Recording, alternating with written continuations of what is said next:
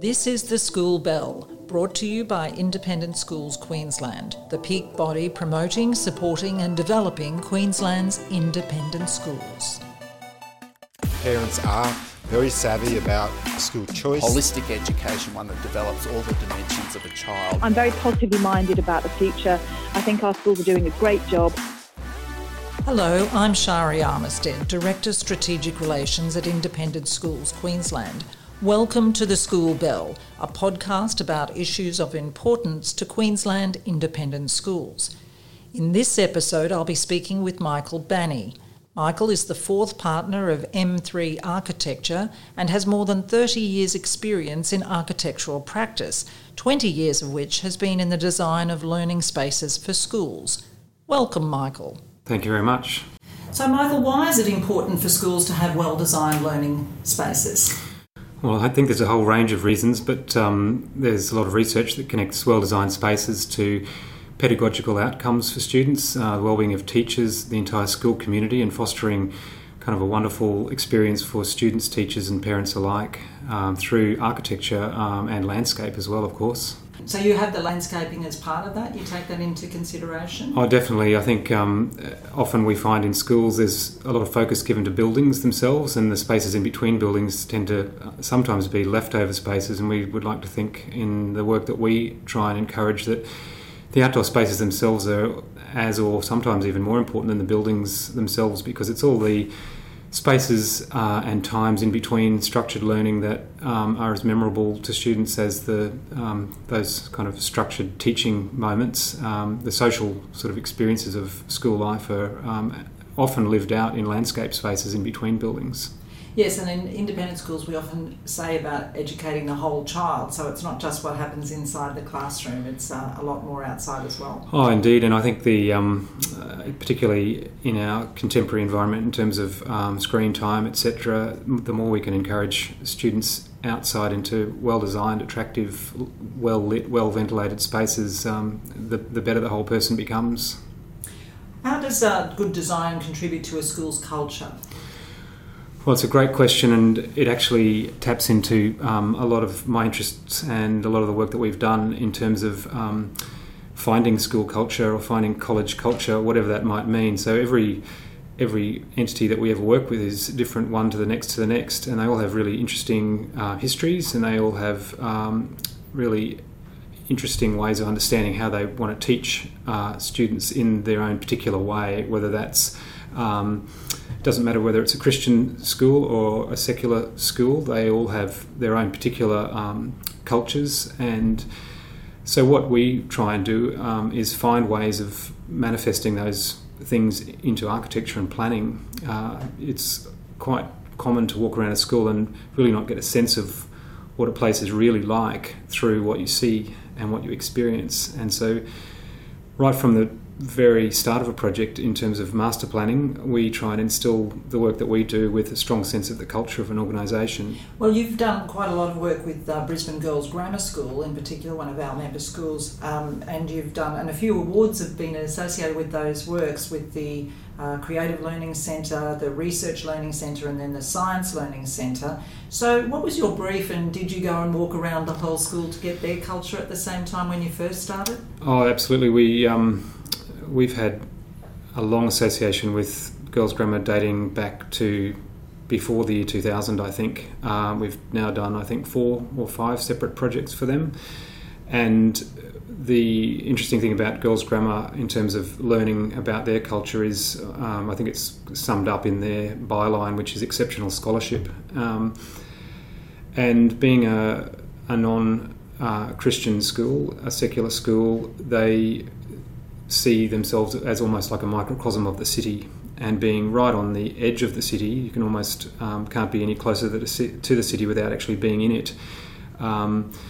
And coupling that with the notion of exceptional scholarship, ideas evolved around a kind of a cusp tertiary type campus-like school, high density. But of course, with high density comes the need for highly curated gardens. So a very simple master plan evolved, which was a beautiful central garden with has higher density flanking buildings as required, but all of this pivoting around the heritage building, the main building which fronts Gregory Terrace that most Brisbaneites would be familiar with. So a day in the life at Girls Grammar, you come off the hustle and bustle of Gregory Terrace around the beautiful historic main building into the central garden at the back. But then the buildings that we've built for them are 5 to 6 to 8 story buildings, and so you really feel like you're in a miniature city, and really preparing students for life in the city or life at universities at the back end of their school experience. So the buildings that we've done are many and varied. In fact, the school's been a wonderful client in the way that they've enabled each of the projects that we've done there to be experimental to some degree. So the Creative Learning Centre was led by notions surrounding creativity. So that particular project was underpinned by a very simple idea about making connections. And so that's an idea that connects the school to the city, it connects the building to the heritage within the site, it connects students in terms of a social network. It also connects disciplines, so music and art and design technology. But the thing that really makes connections in that building is right in the centre of the building is the food. Okay. So it's yes, don't get between kids and lunch. The meat in the middle of the sandwich, which draws everyone together into the building and makes it a really buzzing social atmosphere. So it's, again, this very kind of tight relationship between structured learning and social learning in that particular case. What about the Research Learning Centre? That's been awarded a Building of the Year. So why was that? Well, that particular project is it contains a library and as well as a range of classroom spaces, and because the school is so landlocked and there is no ability to spread out in any way, this quite ambitious brief to accommodate the book collection of the school, as well as something in the order of 10 or so classrooms, all had to occur between a 100-year-old fig tree and a series of existing buildings. So the only option was to go up, not out. And so decisions were then made about how to make a library in a multi-storey building. And to the Director of Information Services credit, who really only ever wanted a 1 or 2 story library, we ended up with a 5-story library. And wow! The way that was understood conceptually was that it was almost like a vertical labyrinth. So you go on the hunt for information through almost like a vertical labyrinth. So the library itself is a series of interconnected split-level volumes that lace their way up through this 5-story building, with all of the classroom spaces interspersed vertically amongst the book collection spaces. And what I think works particularly well is that, like a lot of the work that we do, we try and see all of these things through the eyes of sometimes the smallest people, so a Year 7 girl potentially, and how she might feel on a rainy day or on her first day even, to find herself at home within a building that makes sense to her and offers her something on a number of occasions. You could have a student who's cramming for an exam, or you could have a group of girls wanting to do some group assignment work together. So finding a place that works in all of these different scenarios. And in that particular building, because people can climb as far up to the 5th story as they choose to find their place, and all of this movement occurs with this wonderful 100-year-old fig tree as the backdrop of all the movement that goes on within the building. So you can see the fig tree throughout. There's glass or... Yes, so the fig tree is approximately the same scale as the facade that sits behind it. So the whole time you're moving up and down the building, you almost feel like you're climbing the tree to some extent. Principal, Brisbane Girls Grammar School, Jacinda Isla. A beautiful building will have a transformative effect on education if you've really thought about it deeply and considered how teaching and learning occurs in that space, how you build in flexibility for the future, understanding that methods of teaching and learning continue to evolve. And if you also just consider the impact that the aesthetic elements have, and also how they provide for interaction and social spaces, then I would say that these buildings have had a very significant impact on teaching and learning at our school. So the more rigour, the more depth, the more planning, the more meticulous attention to small details in the earlier stages, I think the more successful the outcome later on. I think it's important to get a whole range of people who may be interested in this building to put forth their ideas. I think one of the great challenges is to give people space to open their minds. People are often quite humble in what they ask for, so they need to be given permission to at least consider more expansively ideas for a new building. I think you need a whole range of different perspectives, and you need to have a very strong sense about who ultimately this building is going to serve. So if you do all of that and create a very clear brief, I think then you have an opportunity to be a little flexible as that brief starts to evolve. How do you design for inclusion? I think there's a number of different versions of inclusion, and I think inclusivity is it's such a fundamental proposition. One of the, I think, easiest ways to sort of understand is from the perspective of social inclusion, because if you're being socially inclusive, I think pretty much most other things follow. Examples would include making this social centre flanked by all of the important moments of a school, whether it's the library, so students who are compelled to go to the library frequently aren't made to feel as though people who sit in the refectory all day or all of lunch are somehow better or different. So we try and find this sort of idea of a centre of gravity around which everything revolves and everything is convenient, so that people feel included and together and there's a sense of cohesion and kind of school spirit built around this idea. So it goes from being something to be concerned about and something to be aware of to something that's actually a great source of great spirit for a school, because everyone is drawn together in the end.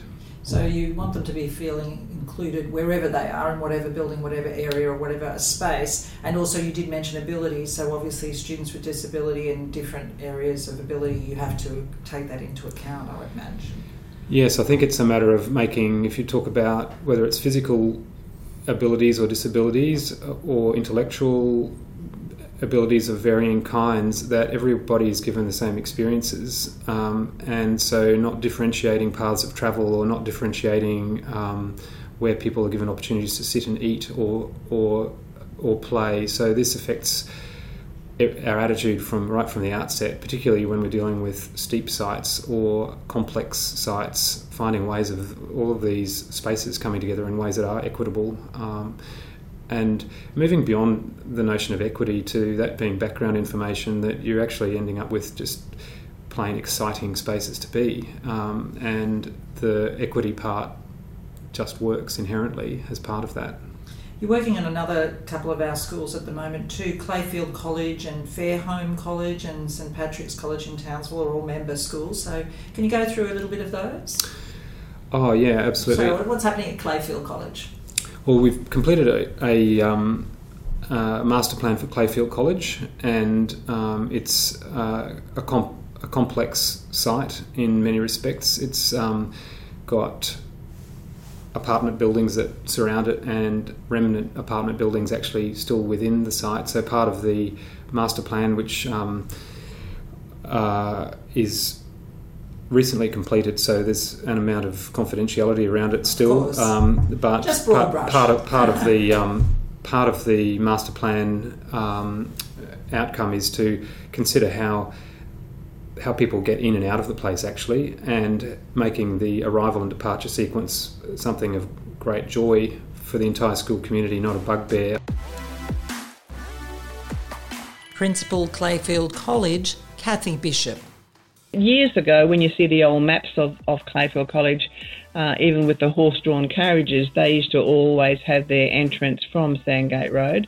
And so the schools still got that at the front of the school, and here we have, for an inner city school, we've got an oval, green grass. Whilst we are a co-ed primary school, we are a girls-only secondary school, and not many secondary girls' schools have green grass in the inner city. And keeping all of that alive and keeping the opportunity to have an entrance to the school means that we will then use Bayview Terrace as our drop-off area to move up into the college. This is a 30-year plan, so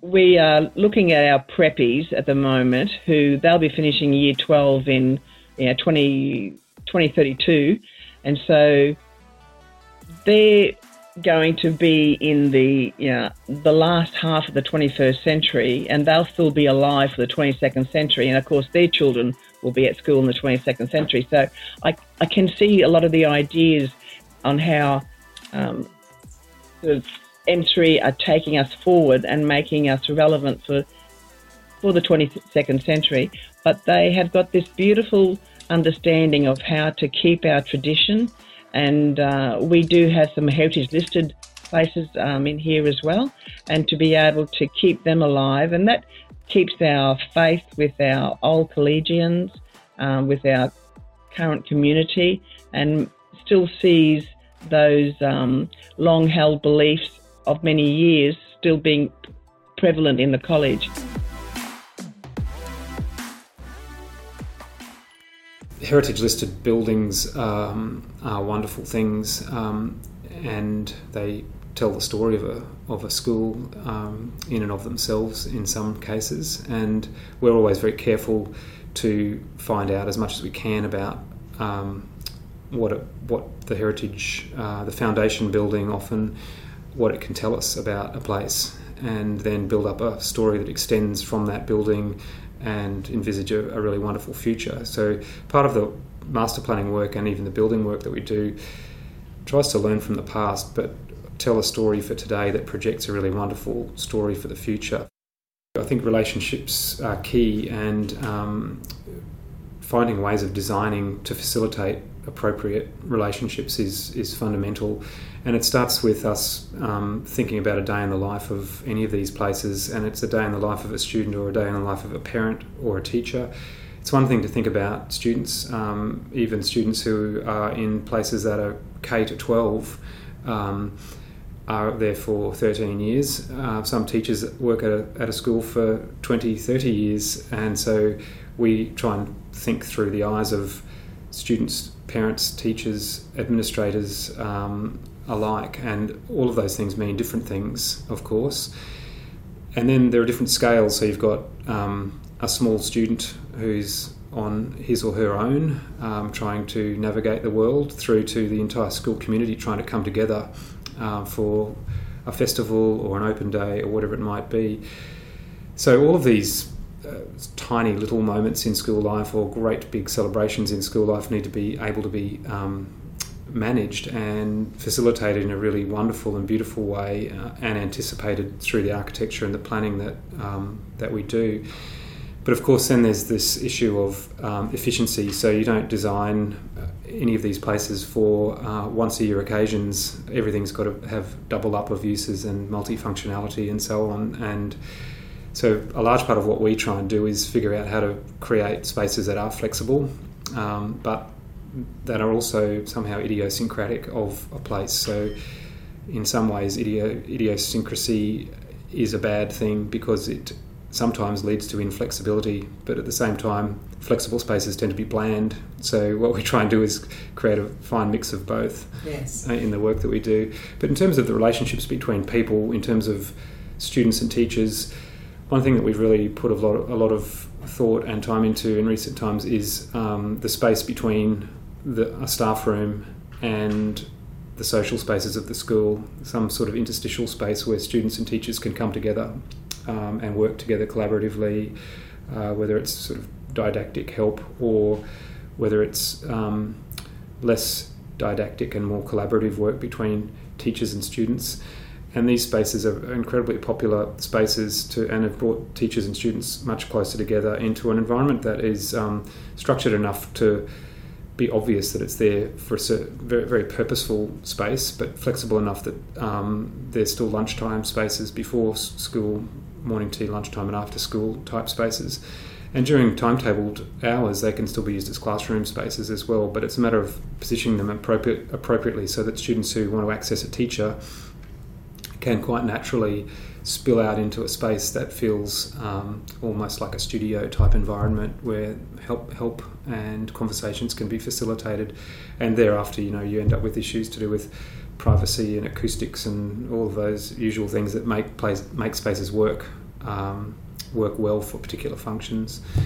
We're also, you're talking about relationships. There's also the relationship between the administration and the school itself. So how we make culturally appropriate to any particular organisation relationships between the principal, deputies, the college leadership team, and the school itself. Some schools prefer for those things to be quite privately handled, and others have a very different view. They want to have highly accessible principles and so on, and these things are telling of the structure of an environment. And we work very closely with the schools that we're involved with to find the right balance, I guess. It's very individual, isn't it, to the schools? So I'm just wondering, again, when you were talking about current works, Fairholme College, can you talk us through what you're doing there? Fairholme's its own very idiosyncratic case, again, really wonderful school up in Toowoomba, for those who don't know. Fairholme itself being part of establishment Toowoomba, having a fine Presbyterian heritage, and the site itself having lots of remnant landscape from 100 years ago. And then there's the history of the college being built up around an original homestead, which is also a 100-year-old wonderful old house. And back in the original format, there was an avenue that led up to a circular drive in front of the homestead. So part of the work that we're doing is trying to rediscover some of these fantastic archetypes of old. But then there's also being virtually on the precipice of the Great Dividing Range, so this wonderful Australian icon with its own endemic landscape. So we've tried to develop a master plan that works with all of those things, but then also draws out Fairholme's concern for pastoral care, and also its history of Presbyterian faith. And so all of those things have been put into the melting pot, and a plan's come out the other end. Principal, Fairholme College, Toowoomba, Dr. Linda Evans. One of the things that has struck me through this whole process is just the influence of environment on the way that you feel. So the amount of natural light, whether you can have a building without, overuse of air conditioning, all those sorts of features, and what you're looking at affects the way that you feel. And the more, I guess, the better you feel within a space, and the more connected you are with the people who are in that space with you, has a positive outcome on your ability to learn and to think. So I think we will feel better in the spaces where we're learning, and that will influence learning outcomes. We don't have a patch of turf where we can put, temporary buildings and do it that way. So we actually have to stage it very strategically, and that has been a really important part of the process also, is understanding how we can keep the school functioning while we're building.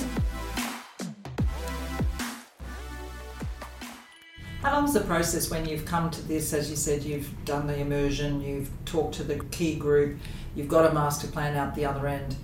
Is it usually the first master plan's it, or does it take a few iterations? Generally speaking, what we try and find is a beautiful story that surrounds everything that we've heard, a story that gathers up all of the idiosyncrasies of a place and can encapsulate all of those things into something that suggests something about planning and architecture.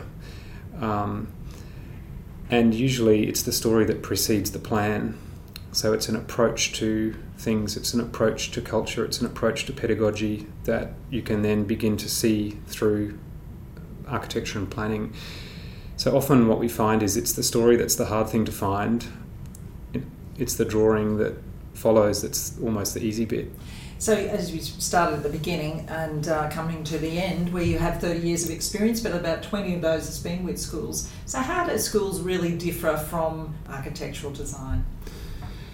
Oh, it's a great question, and it's not something I've really stopped to think too much about, to be perfectly honest. But I think if I, as a parent of 3 daughters, the oldest of whom is now at university, I have a sense of what it's like to be a teenage girl or even a primary school girl or someone who's leaving year 12. And I think the way that I would say designing educational environments differs from other things is a really sort of deep engagement with trying to imagine what life's like for students in these places and try and almost see through their eyes.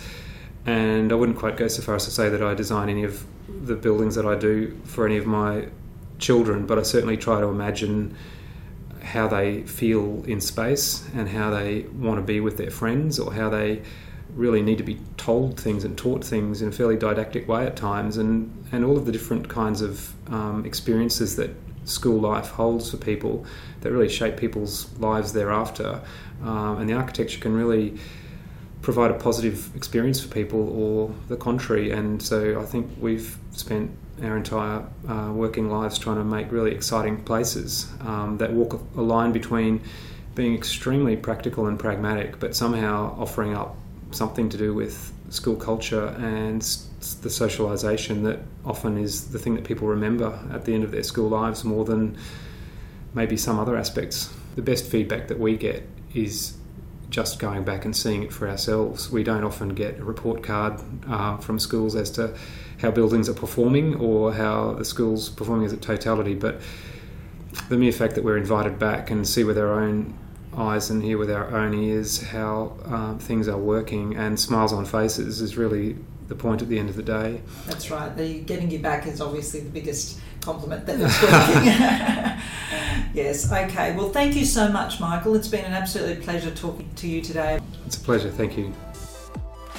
You have been listening to The School Bell, an Independent Schools Queensland podcast. To learn more about Independent Schools Queensland, visit our website isq.qld.edu.au. To catch our next episode, you can subscribe to ISQ's The School Bell on iTunes or Google Play or anywhere you get your podcasts.